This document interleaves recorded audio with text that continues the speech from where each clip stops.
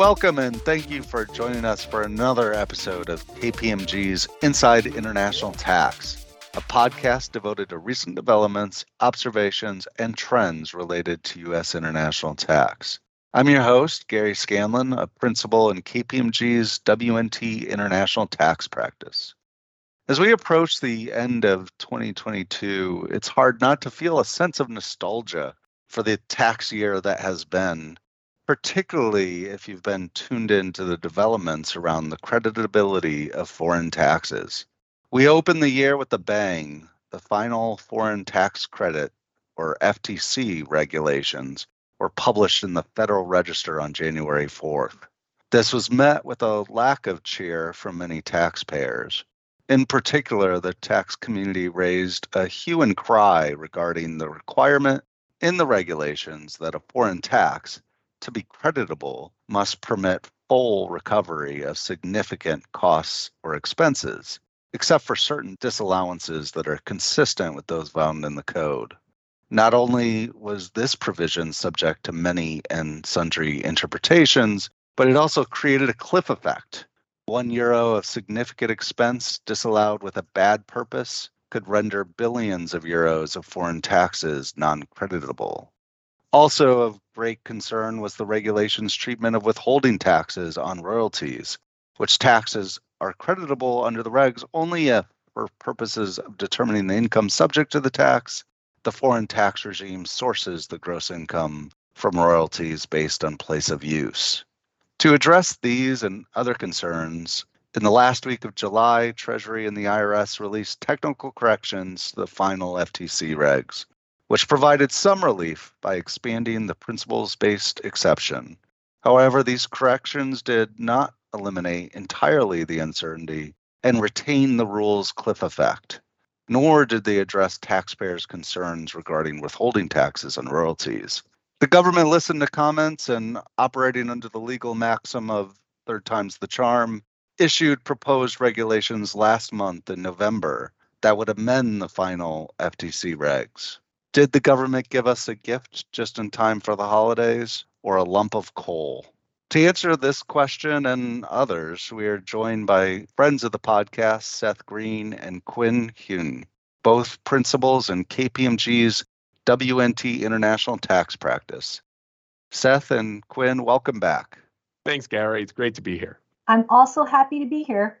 So, to combat the proliferation of digital services taxes, DSTs, and other novel and extraterritorial taxes, Treasury and the IRS set out to update the regulations under sections 901 and 903, which provide the rules for determining whether a foreign tax that is a net income tax or an in lieu of tax is creditable against a taxpayer's U.S. tax liability.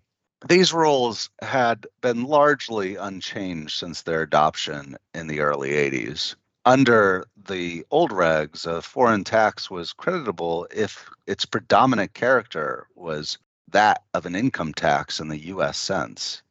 A tax's predominant character was that of an income tax if it was likely to reach net gain in the normal circumstances in which it applies. There are a lot of squishy terms in these regs: predominant, likely, normal circumstances. Indeed, the regulations would have required an empirical analysis to determine if, under normal circumstances, a foreign tax reached net income. In the final regs, the government squashed the squishiness. In lieu of a predominant character test, the final regs provide that a net income tax is creditable only if it satisfies the net gain requirement, which is in turn comprised of 4 requirements: the realization, gross receipts, cost recovery, and attribution requirements. Under the final regs, whether a foreign tax satisfies each of these requirements is based on the terms of the foreign tax law governing the computation of the tax base, and not an empirical analysis of the normal operation of the tax law. As I mentioned earlier, much of the consternation around these regs has centered on the cost recovery requirement. When originally introduced, the disallowance of a deduction for all or a portion of one or more of costs considered significant under the regs, that is, those relating to capital expenditures, interest, rents, royalties, wages, or other payments for services, and R&E, would result in a failure to meet the cost recovery requirement unless the foreign disallowance was consistent with the principles underlying the disallowances required under the code, including disallowances intended to limit base erosion and profit shifting. The regulations provided examples of good disallowances, an interest deduction limitation of 10% of taxable income based on principles similar to those underlying Section 163J, a disallowance of interest and royalty deductions in connection with hybrid transactions based on principles similar to those underlying Section 267 Cap A, and disallowances based on public policy considerations similar to those disallowances found in Section 162. Seth, what were stakeholders' concerns about this provision in the final regs? Are there examples of common foreign tax disallowances that were particularly problematic under these rules? Yeah, so I think first it's important that we get some lingo straight here, which I think you've been assuming, but I'm going to make it clear to our readers. When we talk about the final regs, we're going to talk about the final regs as they were initially finalized. Then we'll move on and talk about the technical correction that came out in July, which is currently still now the law. And then we'll move on to the proposed regs. So final regs, technical correction, proposed regs. Under the final regs, it was very clear that, as you said, we have a kind of a hair trigger cliff effect. That once you have an item that's described as a significant category of expense, so interest, other forms of cost recovery, so capital expenditures, salaries, there are these things that are called out as per se significant expenses. The regs told us that you could be okay if all or a portion of that significant category was disallowed, as long as, and then they told us that the as long as was one of these things that looks like a U.S. rule. So that was telling us, I think, pretty clearly that even a tiny amount of disallowance within a per se category could cause a tax to become non-creditable unless the disallowance was tied to a principle you could find under the U.S. tax law. That requires kind of a remarkable level of similarity to U.S. tax law. And an example of something that I think a lot of people were worried about, and there was a lot of hand-wringing about, would have been, for example, significant numbers of foreign tax systems put at least restrictions, if not flat-out disallowances, on compensation paid with equity, so stock-based comp broadly. There are different rules in different countries. Sometimes it only matters if you're physically delivering share certificates. Sometimes it covers also notional plans.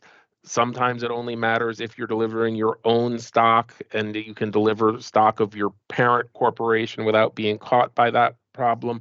There are a variety of rules in different jurisdictions that operate differently. But in each case, that is a cost, salary, paying your employees, that is being disallowed in one way, shape, or form to different extents, and for which it is hard to find a very close match under the U.S. tax law. So even if you discover, as we have in many of these countries for perhaps understandable reasons, there isn't much stock-based comp being paid, because if you could get a deduction when you pay people in cash and you don't get a deduction when you pay people with stock, you're more likely to pay them with cash.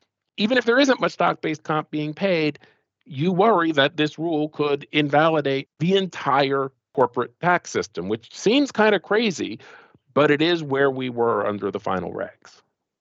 Seth, government officials publicly on panels insisted that taxpayers might be reading the language too narrowly.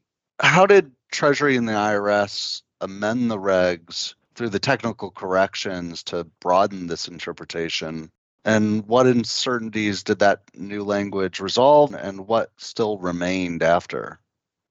Well, so they basically did one major thing. They tinkered a little bit more around the edges as well, but the one major thing they did was to, instead of seeming to tie things more closely to U.S. principles, they basically told us that BEPS is a principle underlying the U.S. tax code, although they didn't tell us what they meant by BEPS, and I'll foreshadow a little bit by saying we're still in that world.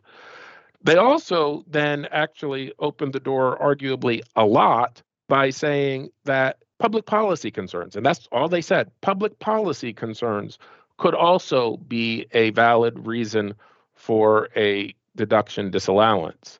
Now, that last one arguably kicked the door open all the way, because I think you could very credibly say if a legislature enacts a provision, whether it's a tax provision or otherwise, whether it's a deduction disallowance or some other tax provision, anytime a legislature enacts a statute, they are presumably doing so for some reason of their perceived public policy.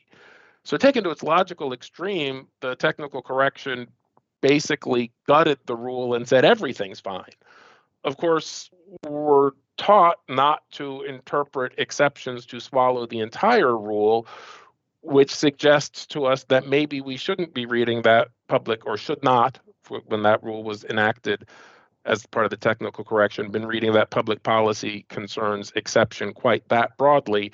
And that, in turn, I think did lead to continued uncertainty and frustration, because we were, in a sense, left with a tension between saying that they gave us no additional guidance whatsoever, or saying that the guidance they gave us literally gutted the entire rule.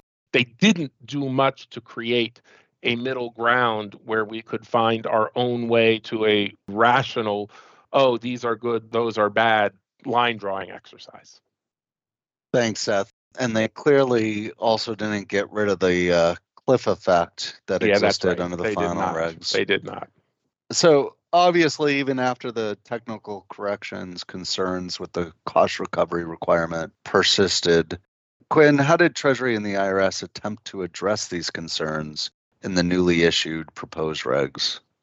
Thanks, Gary. I think under the proposed regulations as they were issued, the government again tried to walk back perhaps the cliff effect, as Seth had noted. Under the interpretation of the final regulations and the technical corrections, when you identify your significant cost or expense, it generally needs to be recovered dollar for dollar, unless if there is a disallowance, you can justify the disallowance as being consistent with a principle of a disallowance under the Internal Revenue Code, or principles limiting base erosion profit shifting, or as Seth indicated, the public policy as well.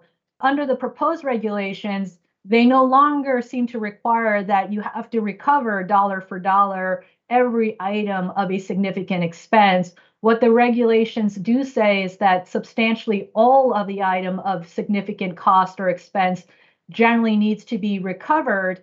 And the regulations, interestingly enough, don't actually define what substantially all is supposed to mean, except that when you make this determination, you're looking at or basing your determination solely on the terms of the foreign law. What they do provide, helpfully, rather than trying to interpret what substantially all should mean, is there are now a series of safe harbors that they did provide in the proposed regulations. And the safe harbors allow you to say if the foreign disallowance rules with respect to a particular item of significant expense falls within one of these safe harbors, then you don't have to worry about finding a permissible policy rationale for why they have the disallowance rules that they have.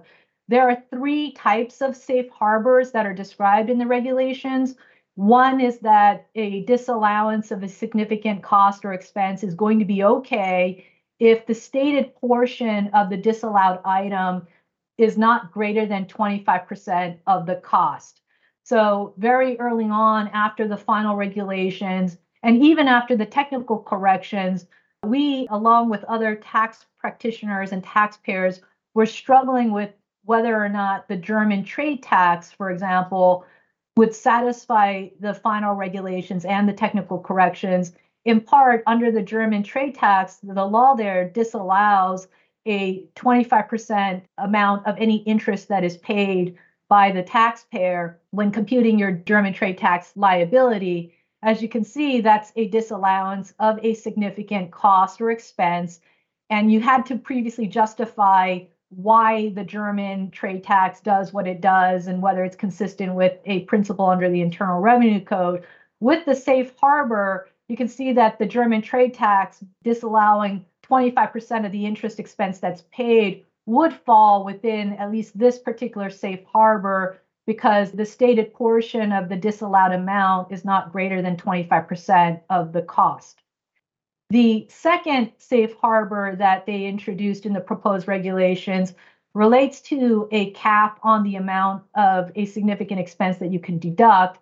So the deductibility of items of a single category of a significant cost may be capped, but the capped amount can't be less than 15% of gross receipts, gross income, or a similar measure to gross receipts and gross income. The third safe harbor that they introduced would also provide that if the foreign jurisdiction caps the amount that you can deduct of a single category of a significant expense, it would also be okay if the cap was not less than 30% of taxable income or some kind of reasonable measure to taxable income. So think of the third cap similar to our 163J interest limitation rules, where we cap interest at 30% of EBIT or EBITDA, both being reasonable measures of taxable income. If the foreign jurisdiction had that type of a cap, that would be also okay. The key, I think, for remembering when you're thinking about the safe harbor under the proposed regulation, at least as it relates to the cap, is that they are very clear that the cap has to be limited to a single category of a significant cost. So it has to be that the foreign law says we cap interest deductions, interest being the category, at 15% of gross receipts or 30% of some reasonable measure of taxable income. If the foreign jurisdiction said we cap all categories of expense at 15%, that may not be okay. So it has to be clear that the foreign tax law is limiting a specific category of significant costs. And if they commingle those costs, that may be problematic, at least under the proposed regulations as they're drafted. When you noted that outside of the safe harbor, you can determine whether a foreign tax allows the recovery of substantially all of the significant costs and expenses, but by reference solely to the terms of the foreign tax law. If there's a foreign tax whose cost recovery rules don't fit nicely into the requirements of the safe harbor, is there still a way to establish that substantially all the significant costs or expenses are not disallowed based on the terms of the foreign tax law?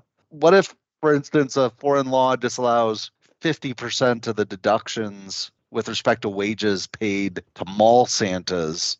Wages are per se significant expenses, and certainly there is no Scrooge principle in the code. So can we just hire an expert witness to testify that, in fact, Santa wage expense makes up a de minimis amount of all employment expense, even for malls? Is that a way to qualify a tax?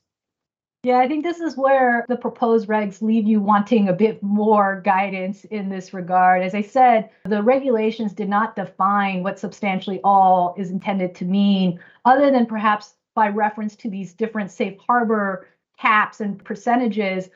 But you're not permitted to rely on empirical evidence to prove or justify that the type of costs that is being disallowed on the whole for all taxpayers that are subject to this corporate income tax that you're trying to test. You can't use empirical evidence to make the judgment that the disallowance of your Santa cost is de minimis, if you will, or not significant, that it should prevent the corporate income tax or whatever the tax is that you're looking at from qualifying. I think we all assume wages paid for mall Santas cannot really be that significant on the whole for services paid by all taxpayers to whom the tax is applied.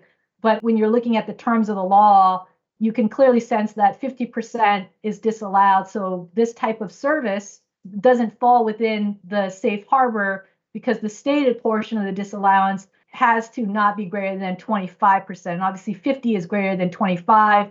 And so I think if you cannot get comfortable that on the face of that tax law, on the face of the Santa Claus, that you're not recovering enough of your expense, then it seems like you still would flunk cost recovery because a portion of your significant expense, these wages, still are being disallowed. I think your saving grace then at that point is you'd have to look at whether or not the disallowance rules under the foreign law are consistent with disallowances, that are required under the Internal Revenue Code, or whether it's a case of limiting base erosion, profit shifting, which I think is going to be hard to justify for mall Santas.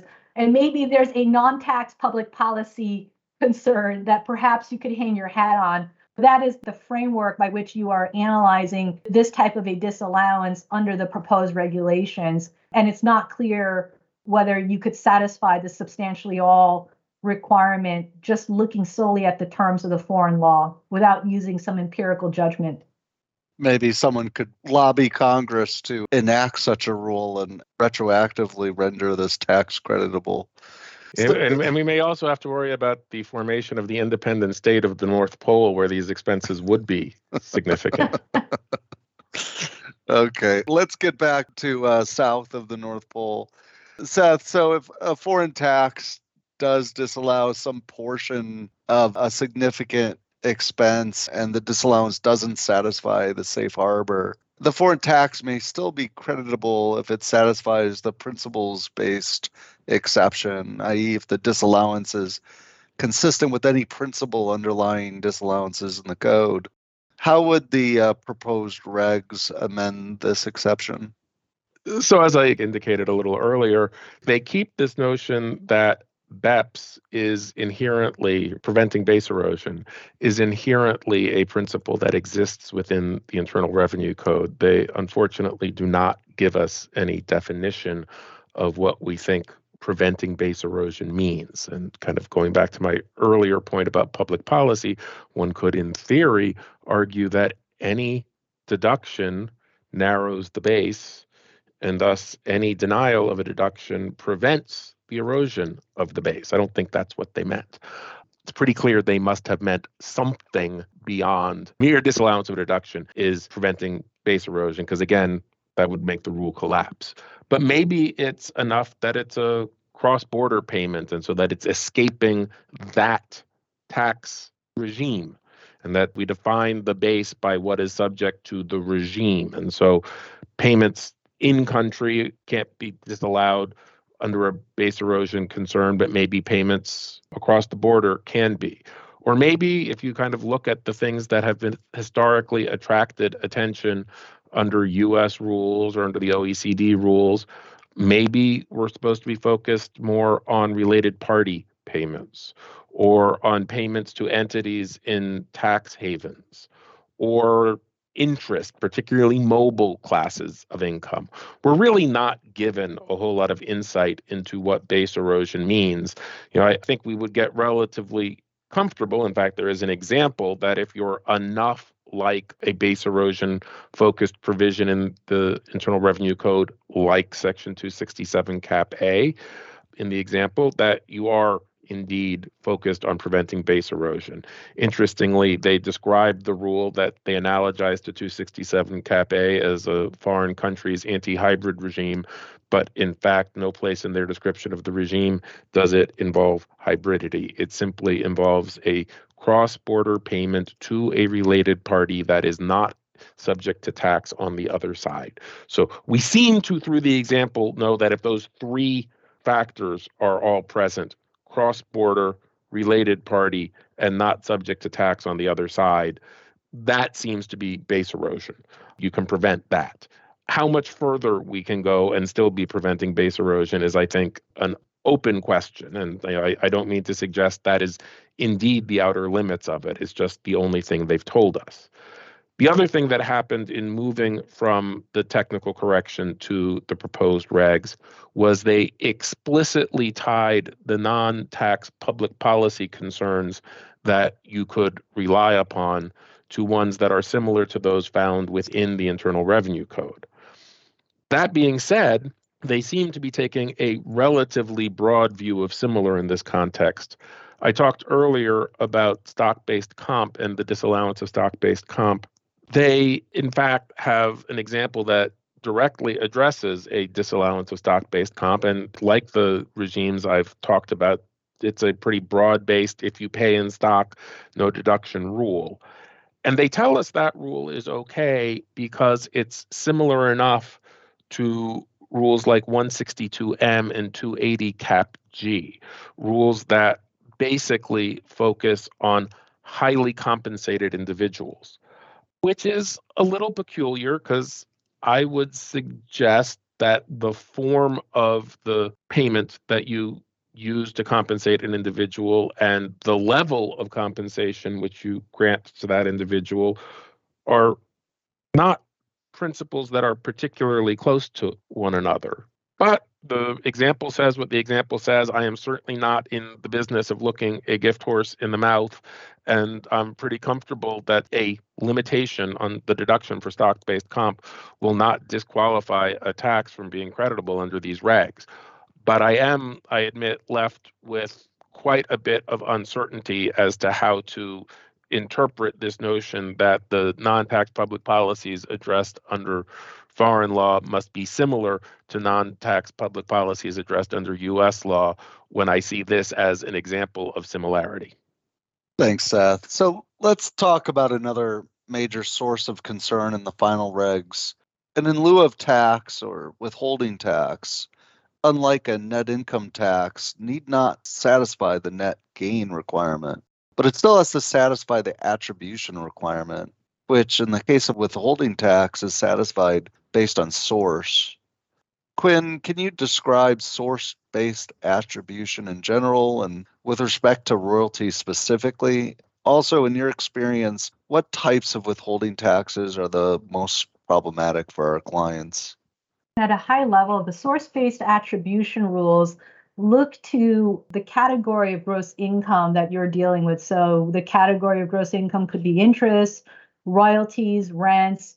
And once you identify the category of gross income under the source-based attribution rule, what you're supposed to do is determine whether that category of income has a sourcing rule in the foreign jurisdiction that is reasonably similar to the sourcing rule that corresponds under the Internal Revenue Code. And if there's not a direct one-to-one for that category of income, then I assume you would source by analogy to something in the Internal Revenue Code.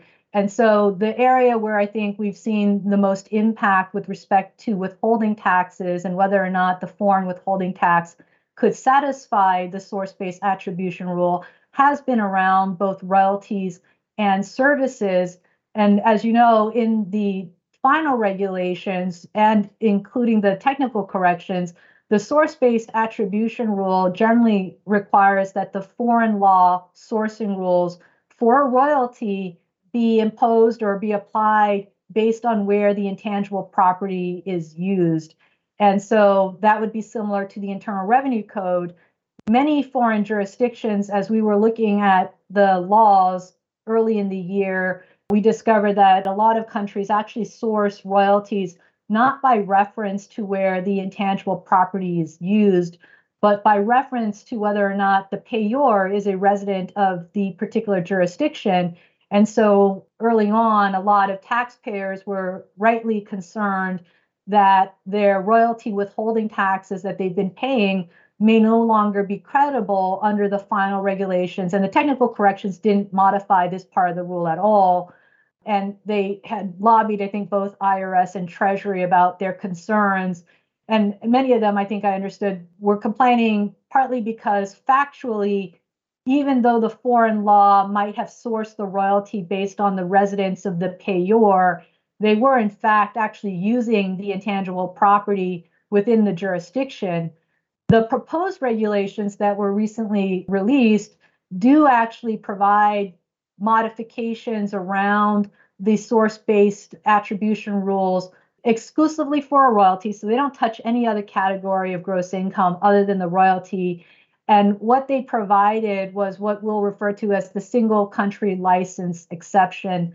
Under the single country license exception, even though the foreign tax law might be inconsistent with the sourcing rules that are applied under the Internal Revenue Code, the foreign withholding tax on the royalty may still be okay, provided that the royalty it's very clear, I guess, under the written licensing contract with the customer, or if it's a related party, clearly specifies that the portion of the royalty that is being paid is paid exclusively for use within the territory. And if it's not exclusively for use within the territory, the contract largely still has to say that you have a specified portion of your royalty that is treated as a royalty and that is paid for use within territory A. And so your contract has to specifically identify both the portion of the royalty and the fact that that portion of the royalty is for use within a particular jurisdiction. And if your contracts do that, then the withholding tax that's imposed with respect to that portion of the royalty may qualify under this single country license and could be eligible then to be credited, subject to other limitations of our domestic rules. And again, I think in terms of where we have seen withholding taxes being problematic, it has largely been around both royalties, but the proposed regs provide some helpful guidance, at least for the royalty, but also for services. So a lot of Latin American jurisdictions, a lot of developing jurisdictions, for example, actually will withhold on a subset of services, irrespective of whether the services are performed within the jurisdiction or not. And in those cases, because the Internal Revenue Code sources services largely based on where the service is performed, a lot of these taxes that are imposed on services may not be creditable. And the proposed regulations don't change that outcome at all. So they really only largely provided relief for royalties. So, with respect to the relief for royalties, it seems like the requirement in the agreement can be very formalistic. Do I have it right that not only does the foreign jurisdiction need to treat the payment as a royalty, but also the agreement itself has to characterize the payment as a royalty? Yes, you are right that both under the proposed regs, technically, the licensing contract needs to specify that the payment is for a royalty and that it's for use in the foreign jurisdiction. And obviously, the foreign jurisdiction needs to regard or treat that payment as a royalty as well, in order for you to then be able to source that category, if you will, of income as a royalty and apply this new single country licensing exception to it. Seth, do the proposed regs give some kind of relief with respect to taxes already paid under an agreement? They do to some extent. The payments have to be made pursuant to an agreement that meets these relatively formalistic requirements. But they do give you until May 17th, 2023 to get your agreement into compliance.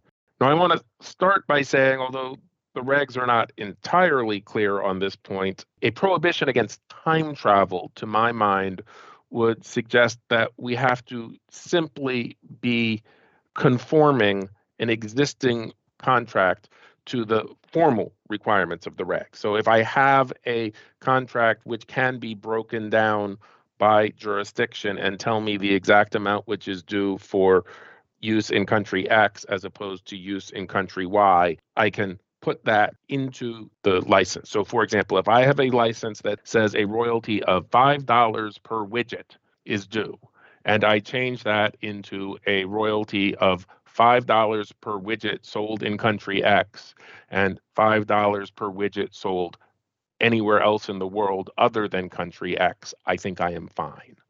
If I have a more complicated formula that doesn't actually allow me to compute the portion of my global royalty which relates to country X and which relates to country Y, I think there is substantially more question as to whether I can reform that on a retroactive basis. I can obviously change it on a prospective basis, although I'll also point out that change is a business issue and people may not be thrilled with changing it as a business issue. Which takes us to even the next point, which is that internal contracts, related party contracts, kind of a pain to do these things, but you can do it retrospectively, forward-looking, whatever. You go to your legal department and you say, we got to open up this contract that we have because it's costing us all these U.S. foreign tax credits if we don't open it up, and legal may grumble, but they'll do it.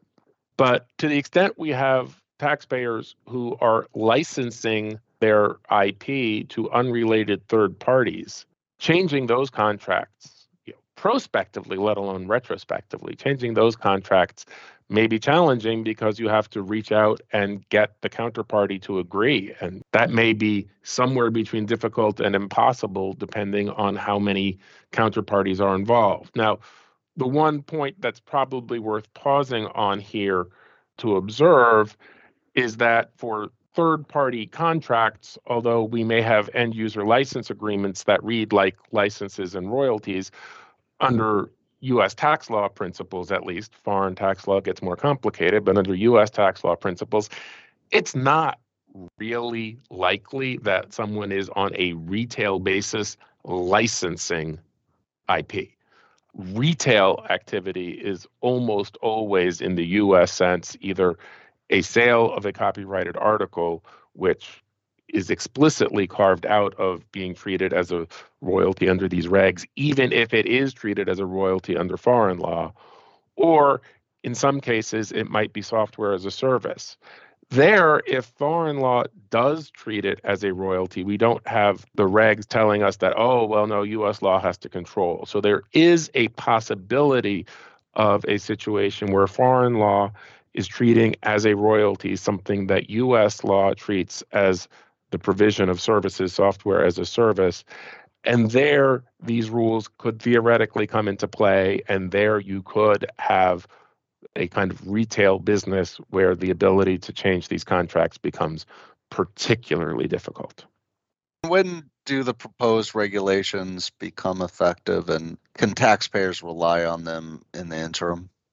The proposed regulations are going to be effective or applicable to foreign taxes paid in tax years ending on or after November 18, 2022. The proposed regulations also indicate that when finalized, taxpayers would have the option to elect to apply the attribution requirement for royalties or the cost recovery rules to short taxable years ending earlier if the rules are applied consistently in each of the categories for either the royalty payment or the cost recovery rules. And then in addition, the regulations are also very helpful in the sense that in the preamble to the proposed regulations, they do make it clear that taxpayers can also elect to apply the proposed regulations even before they are finalized for cost recovery and for the royalty, the single country licensing exception, provided that, again, if a taxpayer does opt into applying the proposed regulations, that they do so consistently for those sections and for all of the relevant years to which the proposed regs would apply. And that's presumably you would just continue to apply those rules if you've elected into them until they become finalized, in which case you would then follow whatever the final rules are when the government gets around to it.